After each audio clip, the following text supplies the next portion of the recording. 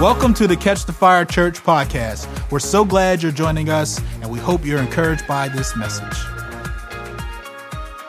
Thank you, Jacob. Good morning.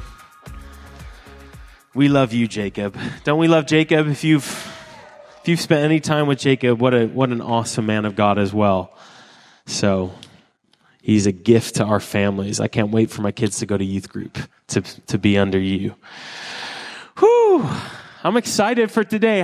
Who's excited? Are you ready? Are you happy to be here? You're not here because you have to be. You're here because you want to be. Oh, Lord, we didn't come to church today out of obligation. Tell it to him. Lord, I didn't come to church today out of obligation. I came to meet with you. Jesus, our beautiful Savior. Jesus, the one that our hearts desire. Jesus, the one that we long for. Would you manifest your presence among us? Lord, as we close out this series all about you, would you help us to continue to see you rightly? Would you help us to see you with clear eyes? We know that your word says we see in only part, but Lord, I'm asking that we would have just another glimpse, another taste, another look at who you are. Like those elders and creatures before your throne that see new sides of your face and continually sing, holy, holy, holy, worthy, worthy, worthy is the Lamb. We look upon you today. You never grow old. We never grow tired of looking at you. God, I ask that you would reset our priorities, that you would be first among us. You would be the chief person in our lives, the one in charge. You are so beautiful. We love you. Ooh, I just want to stay here for a while. Lord, we love your presence. We love your presence. We are forever and eternally grateful for you. Would you fill us with gratitude today? In Jesus' name, amen. Amen, amen. It's a great privilege. As I mentioned, I'm closing out our sermon series on Jesus. But he is, by no means is it over. He is every sermon, right? Christ is in every sermon, in every teaching, in everything, all aspects. He's beautiful. And I love this series on the manifest person of Jesus in his presence. Have you all enjoyed this? I love what Duncan was sharing last week on Jesus, our healer. And seeing so many hands raised of people that were saying, hey, listen, that's me. I received a healing in my body. Please, if you have a testimony, if you're walking in healing since that Sunday, come tell us. Because we love to celebrate what God is doing in our midst. Because you know that the testimony stirs faith and says that God wants to do it again to another. Amen. And I love it. I love this charge to be like Christ, this charge to walk in the presence and power of Jesus, that we don't want to be like every other church, as you said last week, Duncan, so beautifully. We don't want to be like every other church, and that's not to put churches down. The point in saying that, because a lot of churches hopefully carry the power of God, but the point in saying that is we want the manifest power of the Holy Spirit in our midst. We want the person of Jesus to reveal himself, the evidence of Christ, the evidence of his presence. And that signs, wonders, miracles, the fruits of the Spirit, right? We even want such a touch of his presence. We're so transformed that it even changes the way we parent. It changes the way we love our children. And when we're starting to feel like we're not producing godly fruit with our kids, we say, maybe I need a moment in the presence of God. All right. So today, the title of my message, where we're going, is Jesus our Redeemer. We're going to start by looking at the book of Leviticus, which if you don't know is the third book of the Bible. It's the law. It's the center of the Torah. Right before Leviticus begins, the book of Exodus closes with the completion of the tent of meeting of the tabernacle of God.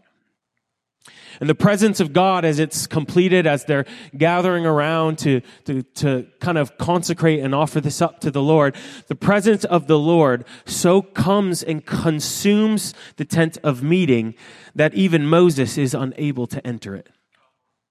Moses, a man who was trusted by the Lord, who was favored by the Lord, who went up on the mountain to meet with the Lord, who the Lord gave him the 10 Commandments, who the Lord used greatly, even he was unable to enter this holy place because the glory of the Lord was so strong in their midst.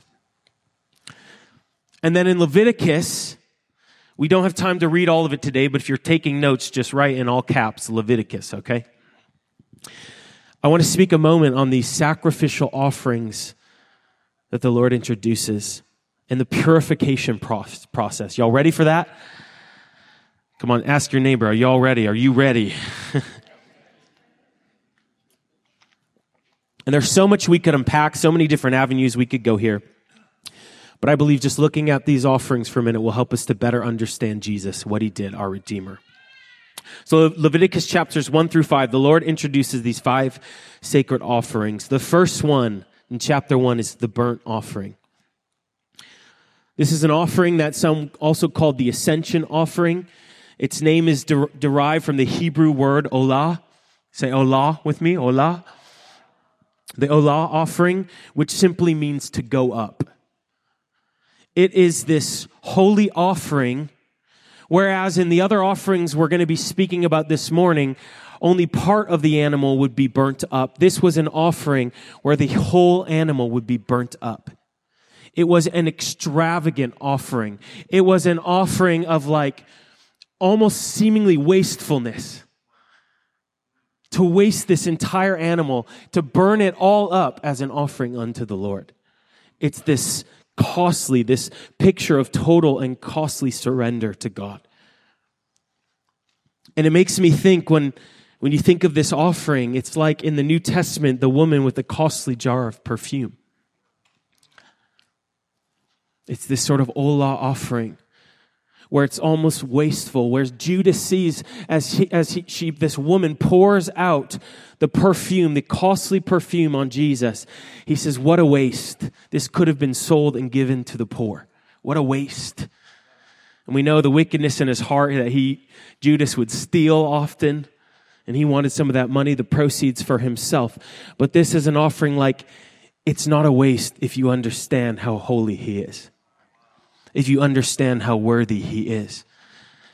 To me, personally speaking now, this is a beautiful picture of our consecrated lives of worship to the Lord. That our lives become this continual, fragrant offering to the Lord. This is an offering that was morning and night offered to the Lord. And it's, Lord, let our offering, let our lives, you don't just want part of us, you want all of us. You don't want just a little bit. You just don't want half of us in and half of us out. No, you said that you spit out the lukewarm things. You desire all of us. So Lord, I will offer. I will lay down my agendas. I will lay down my plans. I will lay down the things I have going on to be with you. So my life will be like sweet incense to your name. Are you with me? Beautiful, beautiful offering. Then in chapters 2 and 3, there's the grain offering or the gift offering and the fellowship offering or the peace offering. The gift offering was also known as the first fruits offering. And this was an offering of gratitude. Again, I love it. We can take so much from this in our personal application, right? It was an offering of gratitude, where a farmer with a harvest would look at his crops and he would take some of that first fruits and he would come to the temple and he would offer this as a sign of saying, thank you, Lord. Thank you, Lord, for the harvest that we are about to partake of that will feed my family for the rest of this year. Thank you, Lord, for the way that you provided me, for the way that we will feast upon the rewards of our labor. Thank you. Thank you, Lord. It's this thankful heart, this offering of gratitude to the Lord. And the fellowship offering, much like the sin offering we'll speak of in a moment, was an offering where they would bring an animal before the Lord. They would place their hands on it, But rather than it atoning for the sins, they would slay the animal, and some of the animal would be kept for the priest, and the rest of the animal they would take and they would throw a party. It's almost this sense of communal peace and prosperity. And they would take the rest of this animal, they would throw a party for their friends and family, and they would also invite widows and orphans to come and partake of the feast. This beautiful picture. Finally, we have the last two. In chapters 4 and 5, firstly being the sin offering, or arguably translated, some would say the purification offering, was to purify someone from their sin and its effects in their life. And so a person guilty of sin or experiencing the effects of sin in their lives, they would bring to the temple a young bull, a lamb, goat, without blemish. They would place their hands upon the animal, and the priest would slay it. And they would take some of the blood, and they would place some of the blood on the horns at the altar. They pour the rest out at the base of the altar. And sometimes they'd take some of the blood and sprinkle it around. Then the fat of the animal would be burned up on the altar, and the body would either be burned outside the camp or in some cases kept for the priests and the Levites to eat. Are you still with me? We're going somewhere at this, okay? I think y'all know where we're headed, Jesus, right? It's in the series. This was the atonement process for the forgiveness of sins. Can you imagine this? Can you picture this? To be forgiven for your sins. To come to the temple, to bring your offering, to slay the beast. All for you. Jesus. It seems strange to us now almost. But to me, this speaks to the severity of sin and why Jesus had to come. Like this was, even in the Old Testament, even before Christ, the severity of sin is so great that there had to be a life exchange. There had to be something, another to take its place, to atone for your sin. And I see a God that was working tirelessly to redeem a people to himself, even in the Old Covenant. Lastly, you have the guilt offering, which was an offering for someone who misused or abused another or something of value to God or another person.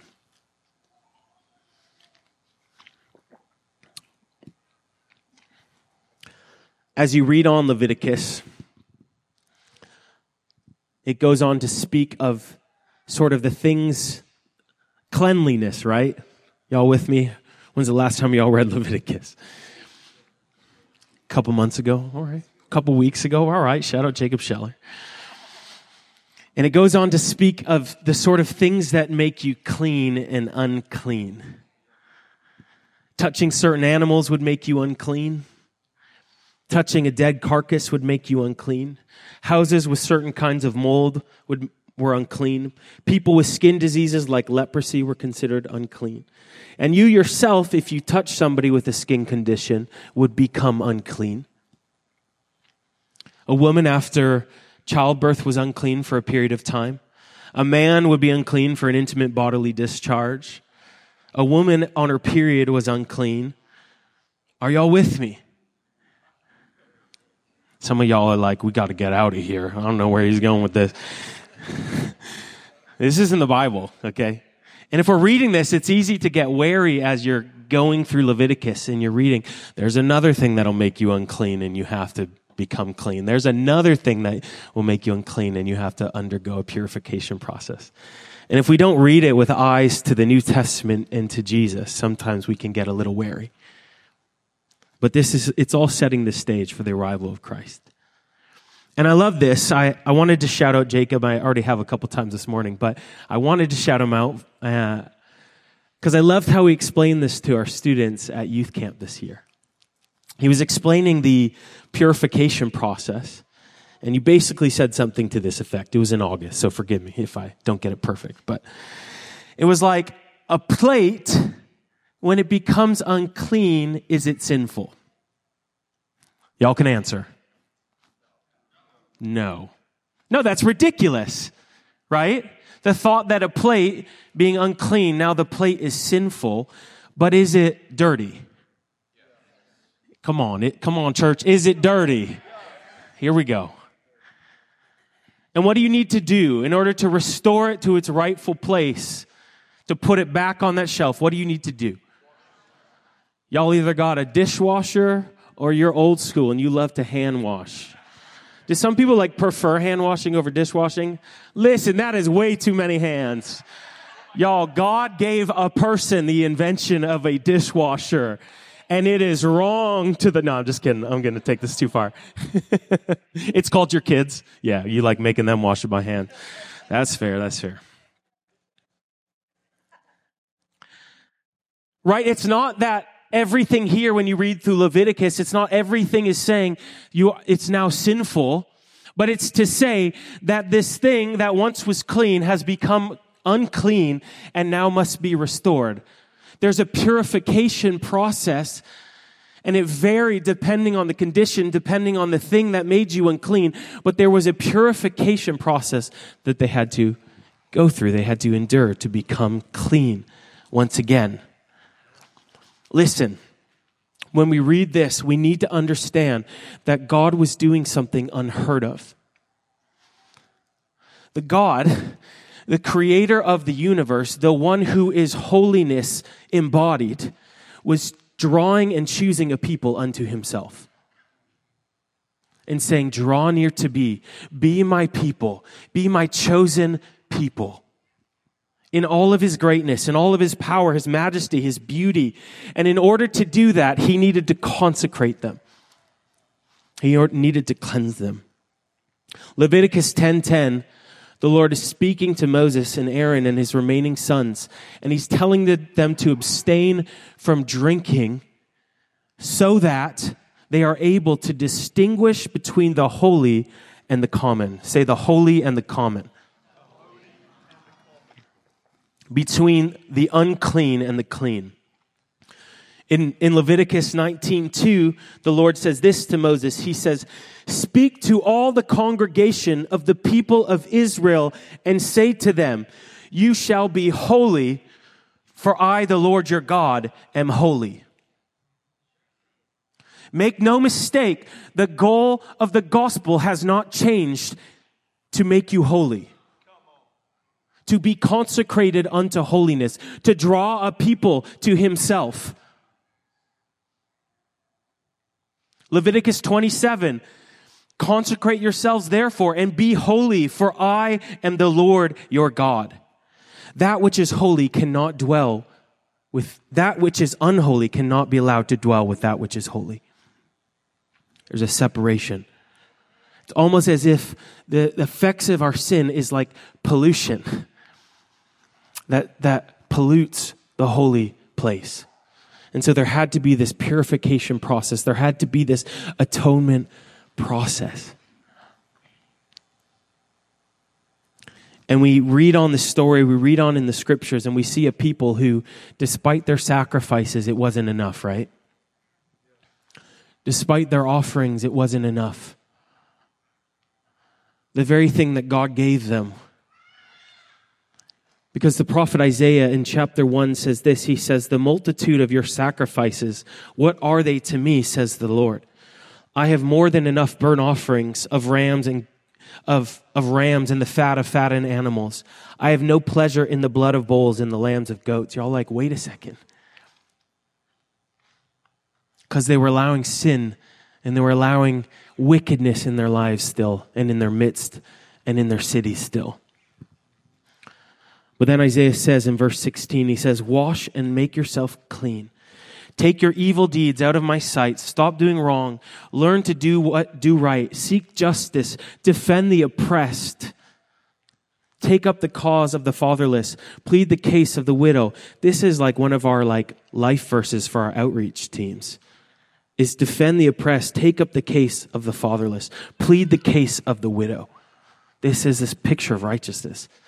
Come now, let us settle the matter, says the Lord. Though your sins are like scarlet, they shall be as white as snow. Though they are as red as crimson, they shall be like wool. Their sacrifices weren't enough. They couldn't fulfill the law. They couldn't stop from participating in evil. the very thing that the Lord gave them as a way to atone for their sins, the Lord was like, you're still allowing the wickedness in your midst. And this is where it gets good, because all of this was leading to Jesus. All of this was pointing to our desperate need for a Savior. All of this was pointing to a man who would bear the sins of many, who would be the sacrificial lamb for you and I led to the slaughter, who would be the final burnt offering. And the incense of his life would never stop rising, and his blood would never lack permanence. He would take away our pain and our sin and put it on his back, giving his whole sinless life for our iniquities, our sins, and our shortcomings.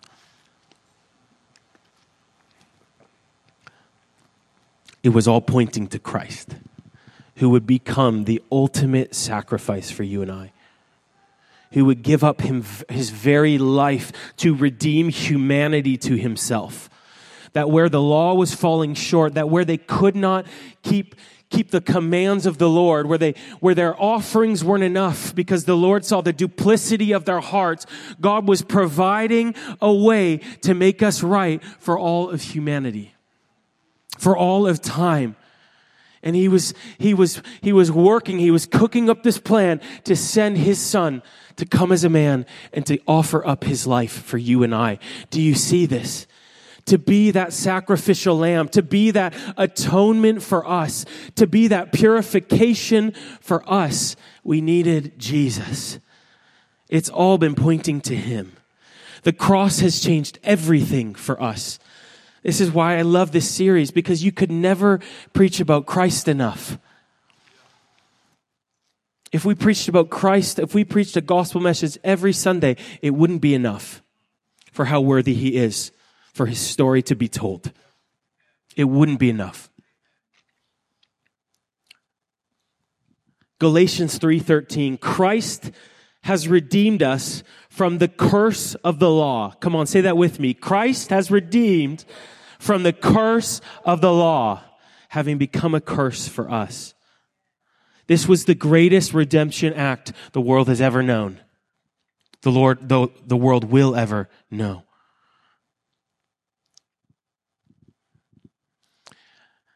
Ephesians 5:25 through 26, we read this in Jesus the Bridegroom, and I was thinking of this passage again. And I was thinking how Paul's telling the husbands, love your wives as Christ has loved the church. And then he goes on, and again, he explains what that looks like. And he says, to make her holy, cleansing her by the washing with the water through the word. Y'all see that little dishwasher right there? Not to minimize God, it's just to help us draw a connection, okay? And to present her to himself as a radiant church, come on, without stain or wrinkle or any other blemish, but holy and blameless. It's all pointing to Jesus. You see, the blood of the animals in the Levitical sacrifices, the blood was considered the life. It was the very essence of the animal's life was in the blood. And it needed to be poured out for the atonement. The animal's life, the blood, the life of the animal for the forgiveness of our sins. And we need to understand this very clearly, because the Jewish people would have understood this when Jesus was teaching and the disciples were teaching. You and I, that which was unclean, that which was full of sin, that which was broken, we have been washed by the blood of the Lamb. We have been forever washed by the blood of the Lamb. And this Lamb is not somebody that's once and done, that died, but he raised to life, and he is now eternal, and his blood has washed and will continue to wash and wash and wash his people. It is his blood that purifies us. It is his blood that atones. Jesus said in John 14:16, I am the way, the truth, and the life. No one comes to the Father except through me. He's the only way. If we say yes to Jesus, we receive the full payment of Jesus as our atonement, our sacrificial lamb, our Redeemer. 1 Peter 1:18-19 says, "You were ransomed from the futile ways inherited from your forefathers, not with perishable things such as silver or gold, but with the precious blood of Christ, like that of a lamb without blemish or spot." Are you getting this? I know you've heard it, but celebrate it for a moment. When's the last time you feasted on this truth that he is your sacrificial lamb? That his blood was poured out for you, that his body was flayed for you, that he did lay himself on the altar, and the smoke, the fragrant offering of his body, of his life, is like incense to the Lord day and night continually for you and I. Oh, thank you, Jesus. Thank you, Jesus. He is your Redeemer. Y'all remember that Nicole C. Mullen song? My Redeemer lives? No? Anyone? Okay. And here's the really good news. He didn't stop there. He didn't just redeem you unto salvation, but he redeemed you unto being like him. It wasn't enough for him to simply take you from reverse and to put you into neutral. Are you with me? It wasn't enough for him to simply kind of level the playing field, to almost put you at net zero and say, there, you're good, you're covered. This wasn't just some sort of eternal fire insurance, but this was Christ propelling you, putting you in drive, filling you up with fuel, putting his life as your engine inside of you and saying, now go forth, be sent, and be my disciples. He didn't just redeem you for you, he redeemed you for the world. And he is the light of the world. He is a city on a hill. He is the hope of salvation. And congratulations, that makes you the light of the world. That makes you the hope of salvation. That makes you a city on a hill because Christ is in you. Oh, Jesus. So now in this Levitical law where you would touch an unclean thing and you would become unclean yourself, if we look at the same story that Duncan referenced last week, if we look at Matthew 8, when Jesus comes, let's just read it. Verse 1 says, when Jesus came down from the mountainside, large crowds followed him. And a man with leprosy came and knelt before him and said, Lord, if you are willing. Look at the desperation. He kneels before the Lord and says, Lord, if you are willing, you can make me clean. And Jesus reached out his hand, and what did he do? He touched the man. He didn't have to do that. He healed others without touching them. But he chose, he reached out and he touched this man, and this man is instantly healed. And now in this new covenant, when we reach our hands out, which are the hands of Christ, and the clean, the righteous in Christ touches the unclean becomes clean. No longer is this the old covenant where you reach out in that dirty thing and all of a sudden you are somehow defiled and unclean yourself. But now you reach out your hands, you touch that which is unclean and you say, come, be with the one who is clean, who has cleansed us forever. Are y'all with me? This is such good news. Oh, Jesus. Luke 8:43, there was a woman who had a discharge of blood for 12 years. 12 years, everybody. And though she had spent all her living, everything on physicians, she could not be healed by anyone. She came up behind him, behind Jesus, and she touched the fringe of his garment. I just love that detail, the fringe. Just the fringe. And immediately her discharge of 12 years of blood ceased.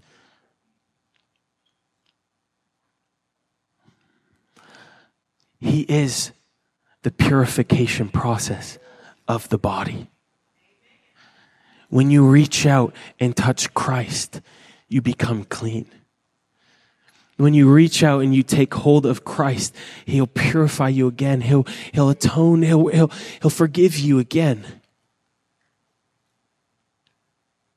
Oh, Jesus. When we reach out, even now as believers, this isn't just for Jesus. The disciples walked in his ways, healing the sick, raising the dead. Peter's shadow healed somebody. Come on, do y'all believe this? Like that this is for today. This is for you and I. And sometimes I pray this prayer when I read these scriptures. When I think of the Great Commission, I like to pray a prayer I'll offer to you that says, God, I don't always understand what that looks like in my life, but give me faith to see it. Call me unto it. Lord, would you make me like a little child? Because somehow I find the more that I know, the less that I actually know. The more that I read, the more that I understand your word, it seems like the less that I know. And I want to be like Paul, and I want to say that I choose to know nothing but you, Christ, crucified, and your power.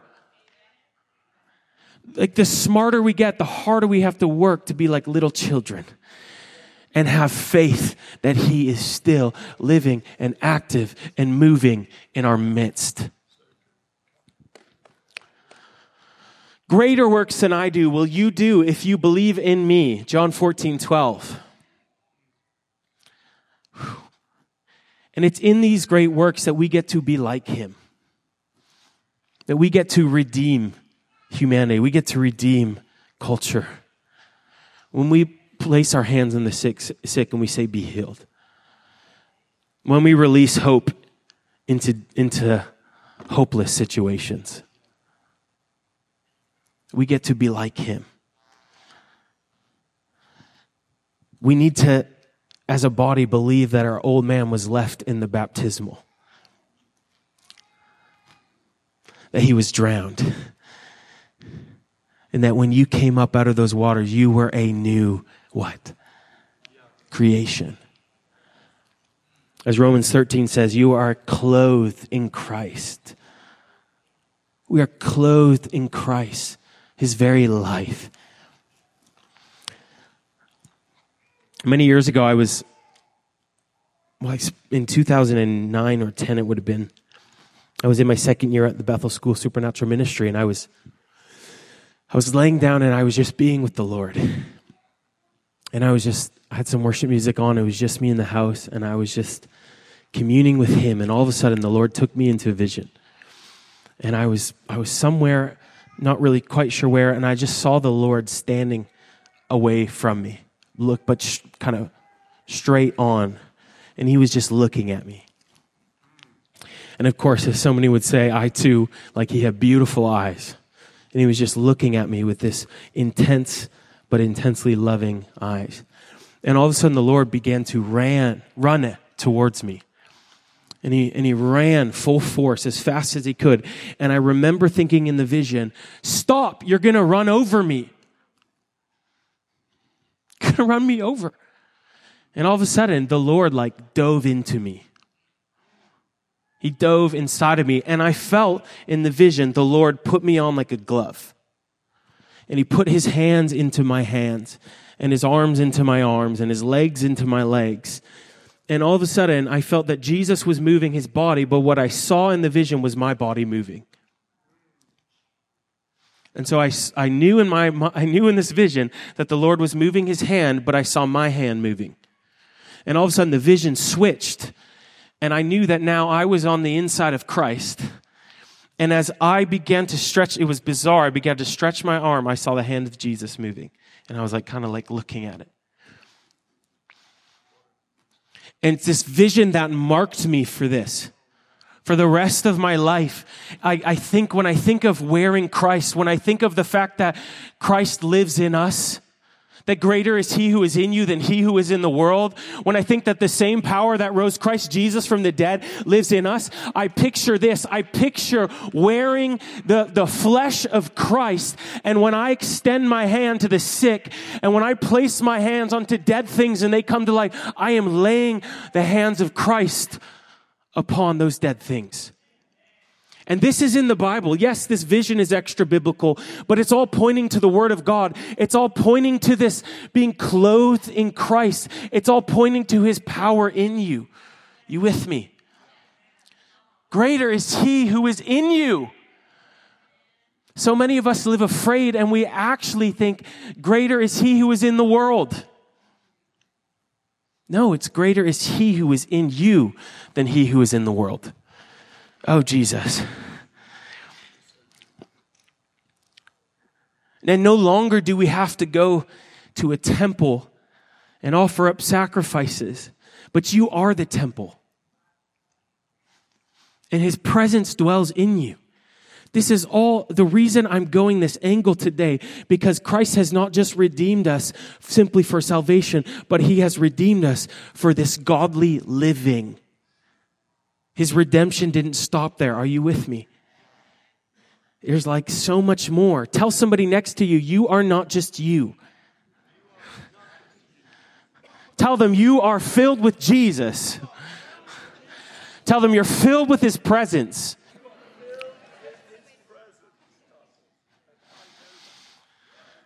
He didn't just give you a part of Himself. He gave you all of Himself. He is that Olah offering, His whole life burnt on the altar.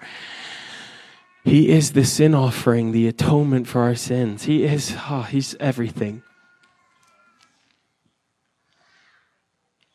So when you see a hopeless situation, when you see a person who needs healing or deliverance or prayer, when you see a marriage that looks too far gone, when you see a breakthrough needed for finances or in your workplace, I want to tell you today that you are perfectly positioned to be like Christ, the great Redeemer.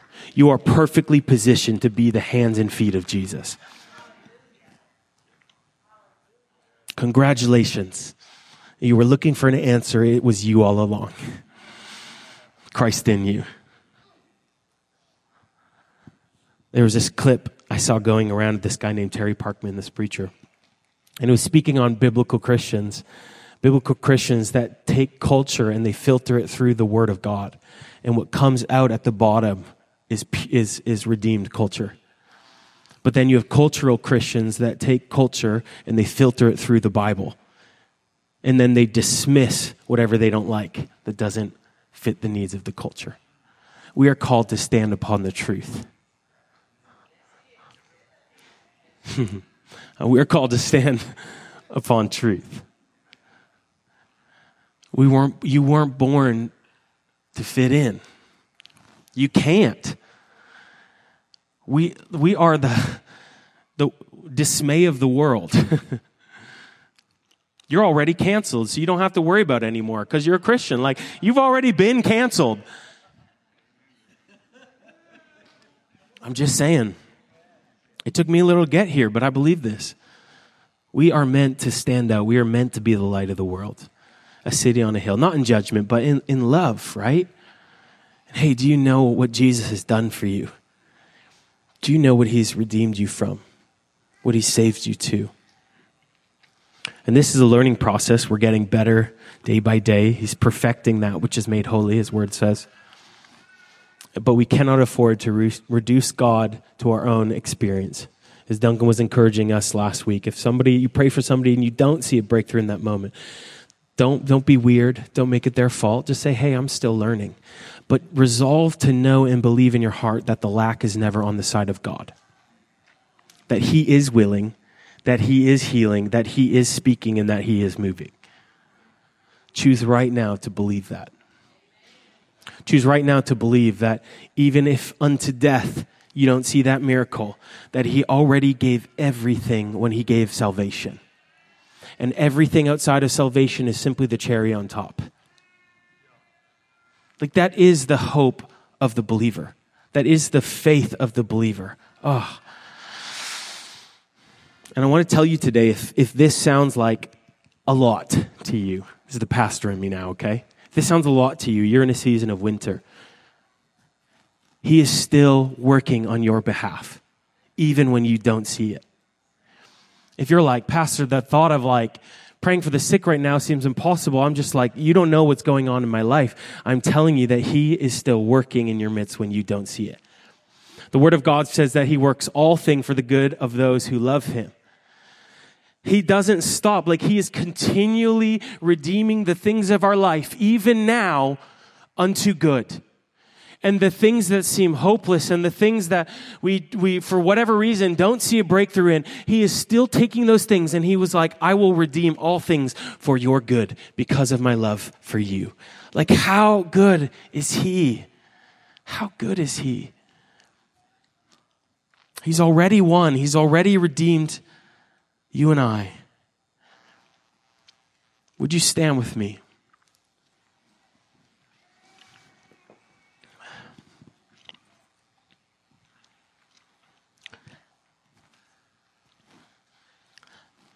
As we close this series on Jesus, I'd love us just to take a moment and just kind of bare our hearts before the Lord and say, Lord, forgive me for any way that I have limited you and your expression through me. And if you're here and you want to pray that prayer, I want to invite you to pray that bold prayer to the Lord. And just say it. Say, Lord, forgive me for any way that I have limited you by my narrow understanding. I have reduced you to something so much smaller than you actually are. Would you forgive me, Lord?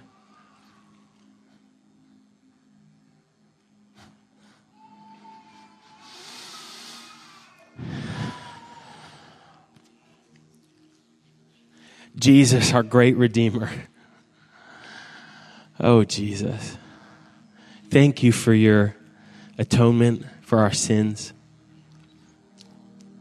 Thank you that you put your life inside of us, that you sent your presence to live in us, that we are your temple.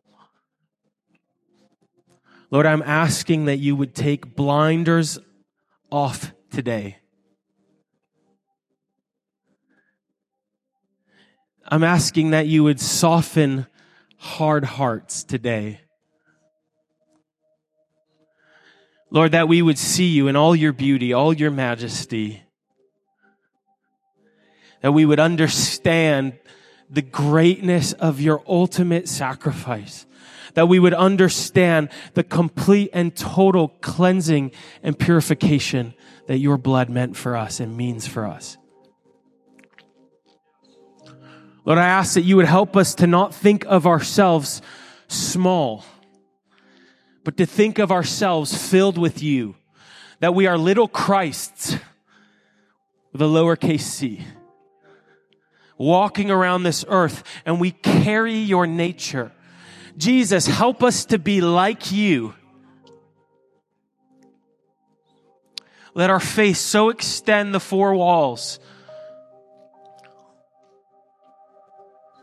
Jesus, Jesus, Jesus.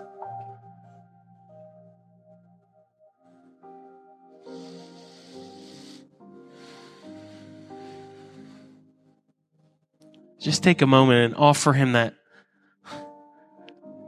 offering of gratitude, that gift offering for a moment, and just thank him for all that he's redeemed you from. Thank you so much for joining us. There are so many opportunities to grow, connect, and be encouraged. To learn more, visit ctfraleigh.com and follow us on social media. Thank you so much for being part of the family. We are so thankful for you.